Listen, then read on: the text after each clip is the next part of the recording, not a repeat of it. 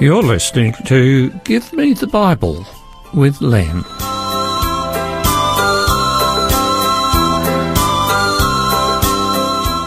Today's program is entitled Risks.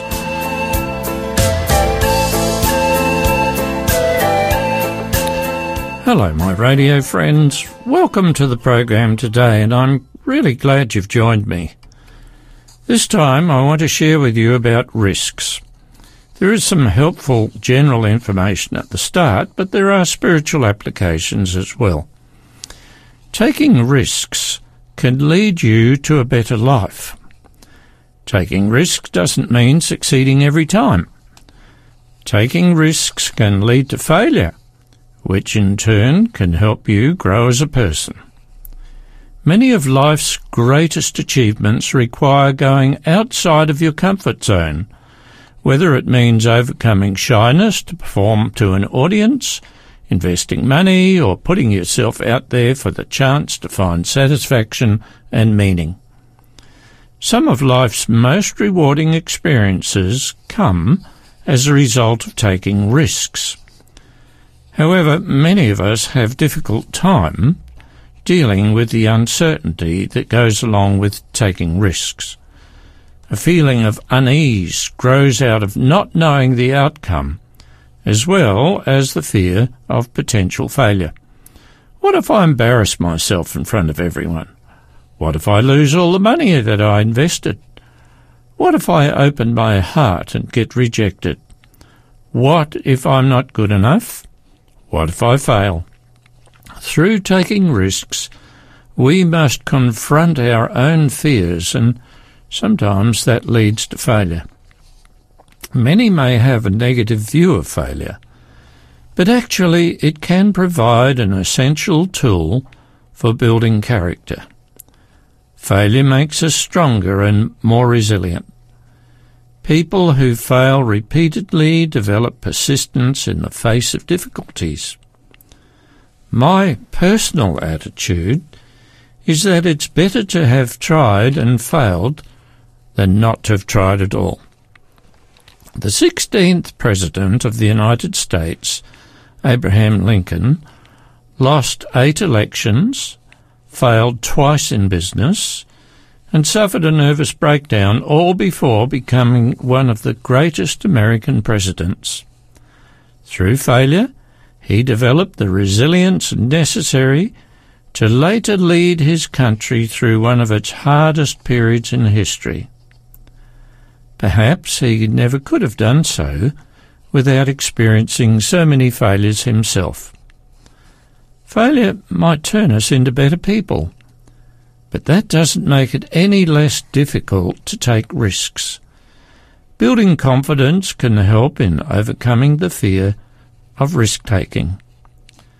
Luckily, confidence is a learnable skill. Erica Casriel, in her book Living Fully with Shyness and Social Anxiety, says, "The reality is that most socially confident people deliberately learn specific skills. That means through practice we can develop better confidence, equipping us with the right skills to take risks." Even someone as outgoing as the comedian Will Ferrell once considered himself painfully shy and claims he had to work very hard to overcome his lack of confidence. To do so, he would do idiotic things in public so that people would laugh at him. What does this tell us about taking risks? When we feel shy or afraid of something, we can take action to build more confidence. Instead of accepting himself as a shy person, Ferrell had the courage to overcome his fears by facing them. In doing so, he felt more confident outside of his comfort zone. Taking a risk to achieve a goal requires courage to face the fear of uncertainty. No matter the outcome, either way, we grow through the process and become more resilient and confident. Charles Lindbergh took an enormous risk in attempting to fly non-stop across the Atlantic Ocean from New York to Paris. Lindbergh, at the age of 25 in the spirit of St. Louis, took off from a muddy runway at Long Island's Roosevelt Field on the morning of May 20, 1927.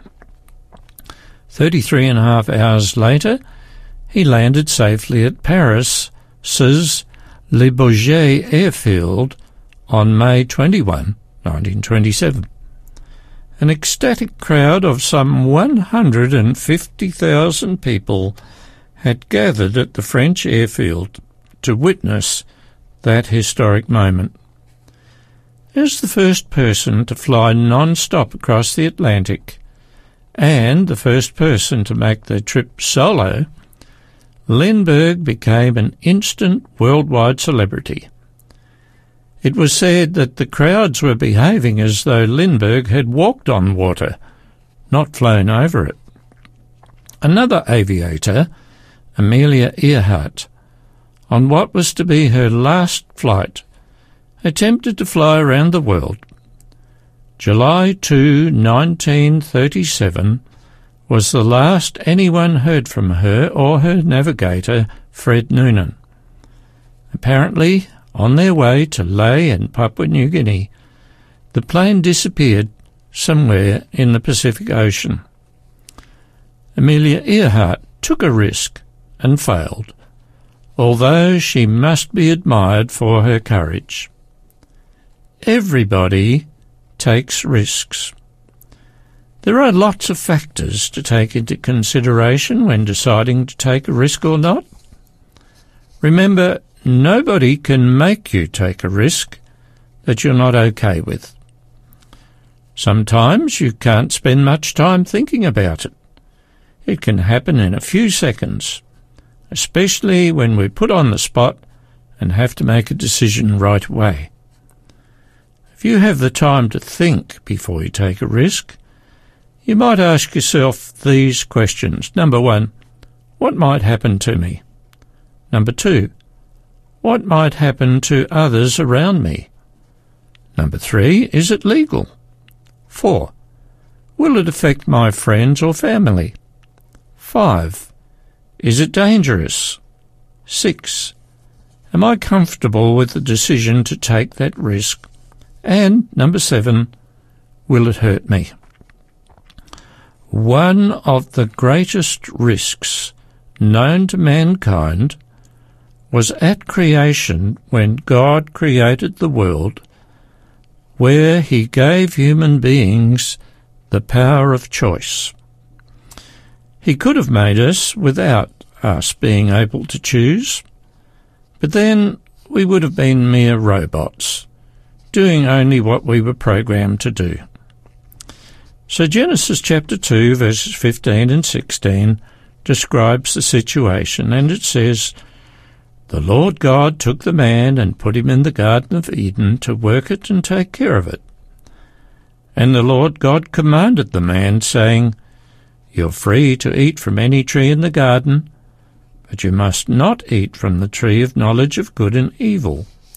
For when you eat of it, you will surely die." God's plan was that mankind should live eternally. But if man sinned, that is, went against God's command, there would be serious consequences, namely death. Our first parents, Adam and Eve, had the choice to obey and live, or disobey and die. So what happened? Well, the sad story is that Eve and Adam were tricked into believing that God was not true to his word, as recorded in Genesis 3, verse 5, which says, "When the woman saw that the fruit of the tree of knowledge of good and evil was good for food, and pleasing to the eye, and desirable for gaining knowledge, she took some and ate it. She also gave some to her husband, who was with her, and he ate it." Eve took a risk, and like Amelia Earhart, It had a disastrous ending. She died, not straight away, but eventually. And that's the price the human race has had to pay ever since. We all die because of our disobedience and disregard of God. And this law of life is reiterated in Romans 6, verse 23, where the Apostle Paul stated, "For the wages of sin is death, but the gift of God is eternal life in Jesus Christ our Lord." God's beautiful plan that human beings should live at peace eternally was disrupted because of sin. So what choices then did God have to make? Well, I think there were probably three choices.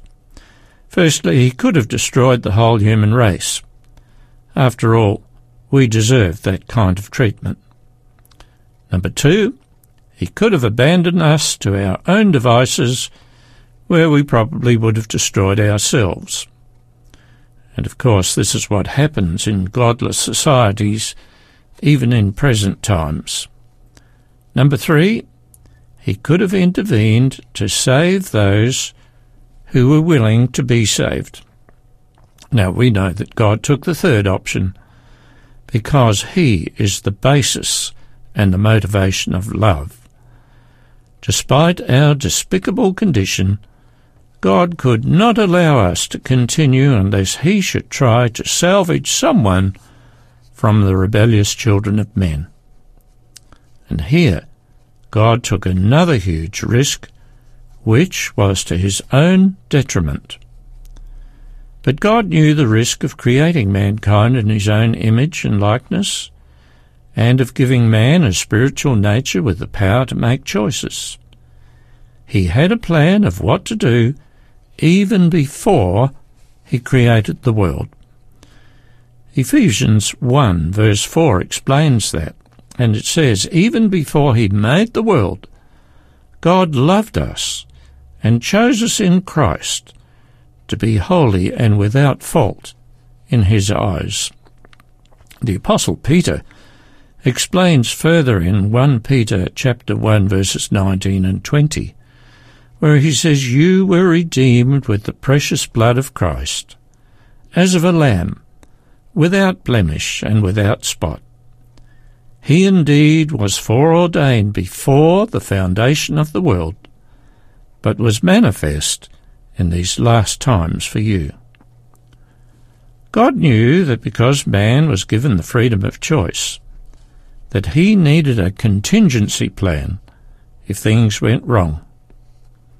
Because he was the Creator who gave the moral law, and because the law could only be satisfied by the death penalty when someone broke that law, he would have to step in and take the penalty on himself. Furthermore, it required that he should live under the same conditions as human beings in order to be relevant. We're going to have a little break and go on straight afterwards.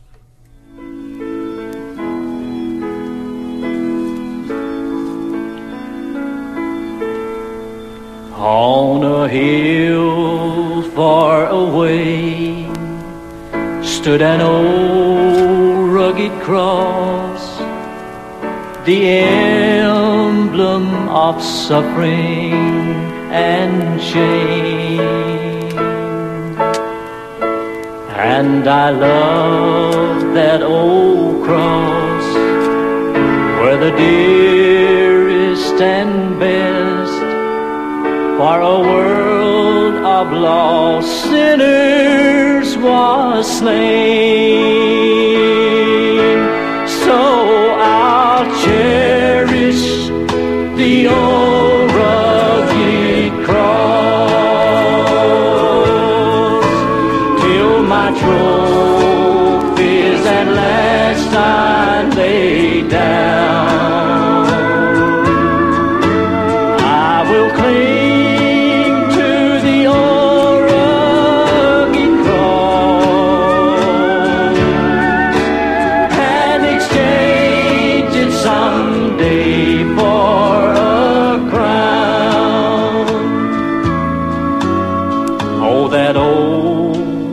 rugged cross, so despised by the world, has a wondrous attraction for me.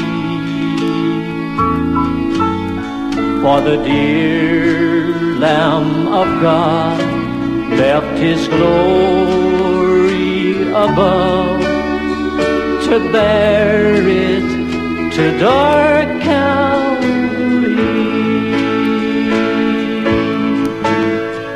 To the old rugged cross I will ever be true. Its shame and reproach gladly bear. Then he'll call me someday to my home far away, where his glory forever I'll share. So I'll cherish the old rugged cross till my trophies at last I lay down. I will cling to the old rugged cross and exchange it someday for a crown. Well, that song tells what God did to save human beings from eternal death. So what risks needed to be considered by God before taking that action? Well, there was the risk of failure. There was the risk of eternal death. There was the risk that no one would want to be saved. And there was the risk that it would all be a huge expenditure with no tangible results.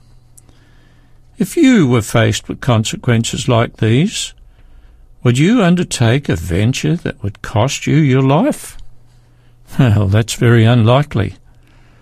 So why did God tackle such a risky business? The answer is he couldn't help himself because of his great love for human beings whom he had created. To understand this a little better, I recommend you read the book of Romans in the New Testament. The first few chapters explain the situation brilliantly.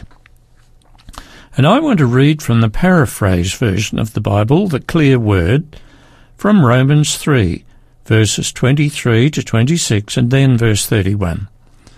It says, "All of us have sinned and fallen short of the righteousness of God, but through his grace we are acquitted before the law, because Jesus Christ paid the penalty for our sins. God sent Jesus into the world, and by dying on Calvary, Jesus met the demands of the law. By this, God showed us his justice and mercy, as well as his patience with sinful man. In Jesus Christ, God showed the world how loving and just he is.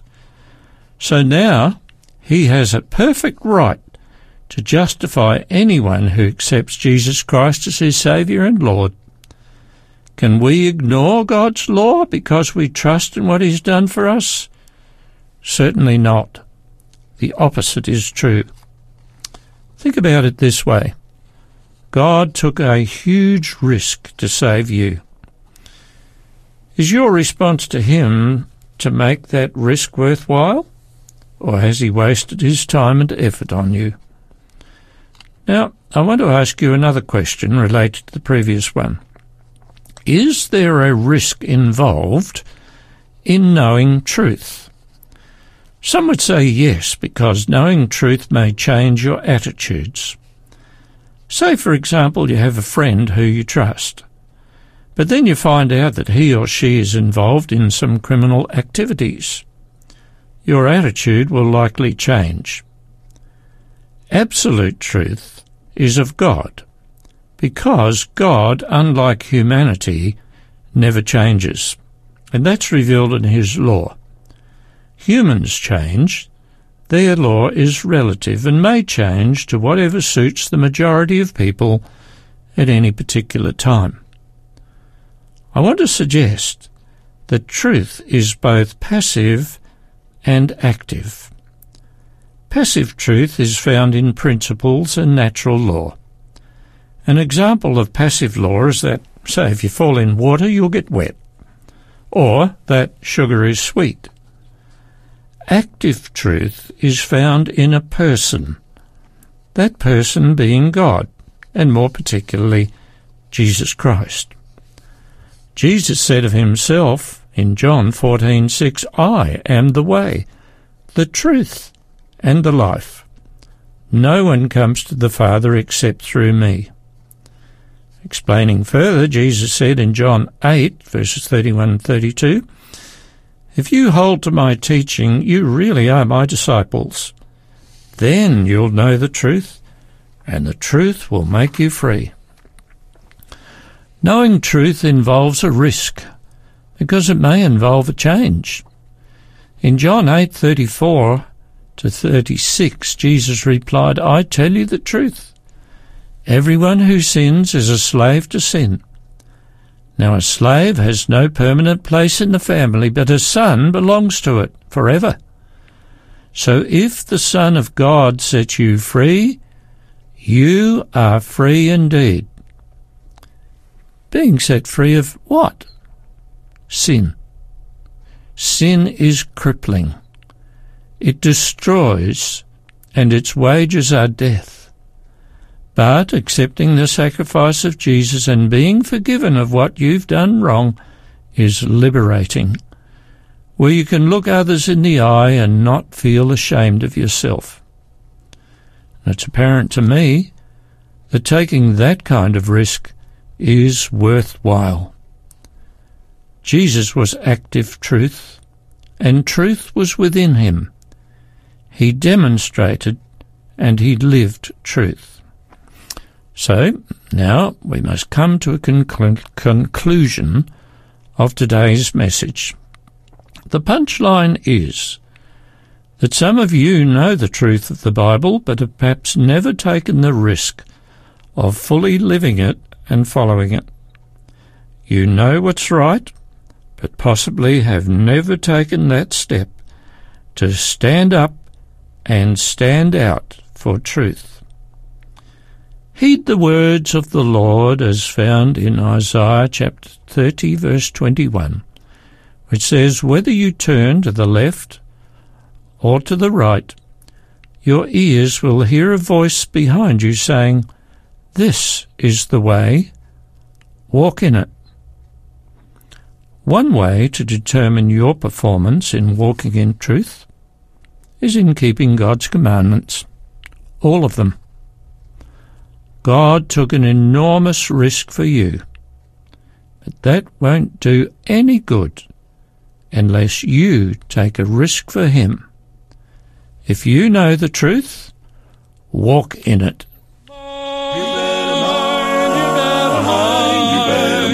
You got to give an account in the judgment. You better mind. You better mind. Oh, you better mind. You better mind. You better mind. You better mind. You got to give an account in the judgment. You better mind. You better mind. Oh, you better mind how you walk. You better mind where you're walking about. But you got to give an account in the judgment. You better mind. You better mind. Oh, you better mind how you talk. You better mind what you're talking about. But you got to give an account in the judgment. You better mind. You better mind. Oh, you better mind. You better mind. You better mind. You better mind. You got to give an account in the judgment. You better mind. You better mind. Oh, you better mind. You better mind. You better mind. You better mind. You got to give an account in the judgment. You better mind. You better mind. Oh, Oh, you better mind how you preach. You better mind what you're preaching about. You got to give an account in the judgment. You better mind. Oh, you better mind how you sing. You better mind what you're singing about. You got to give an account in the judgment. You better mind. Oh, you better mind. You better mind. You better mind. You better mind. You got to give an account in the judgment. You better mind. You better mind. Oh, you better mind. You better mind. You better mind. You better mind. You got to give an account in the judgment. I got to give an account in the judgment. We got to give an account in the judgment. We better mind. We better mind. We better mind.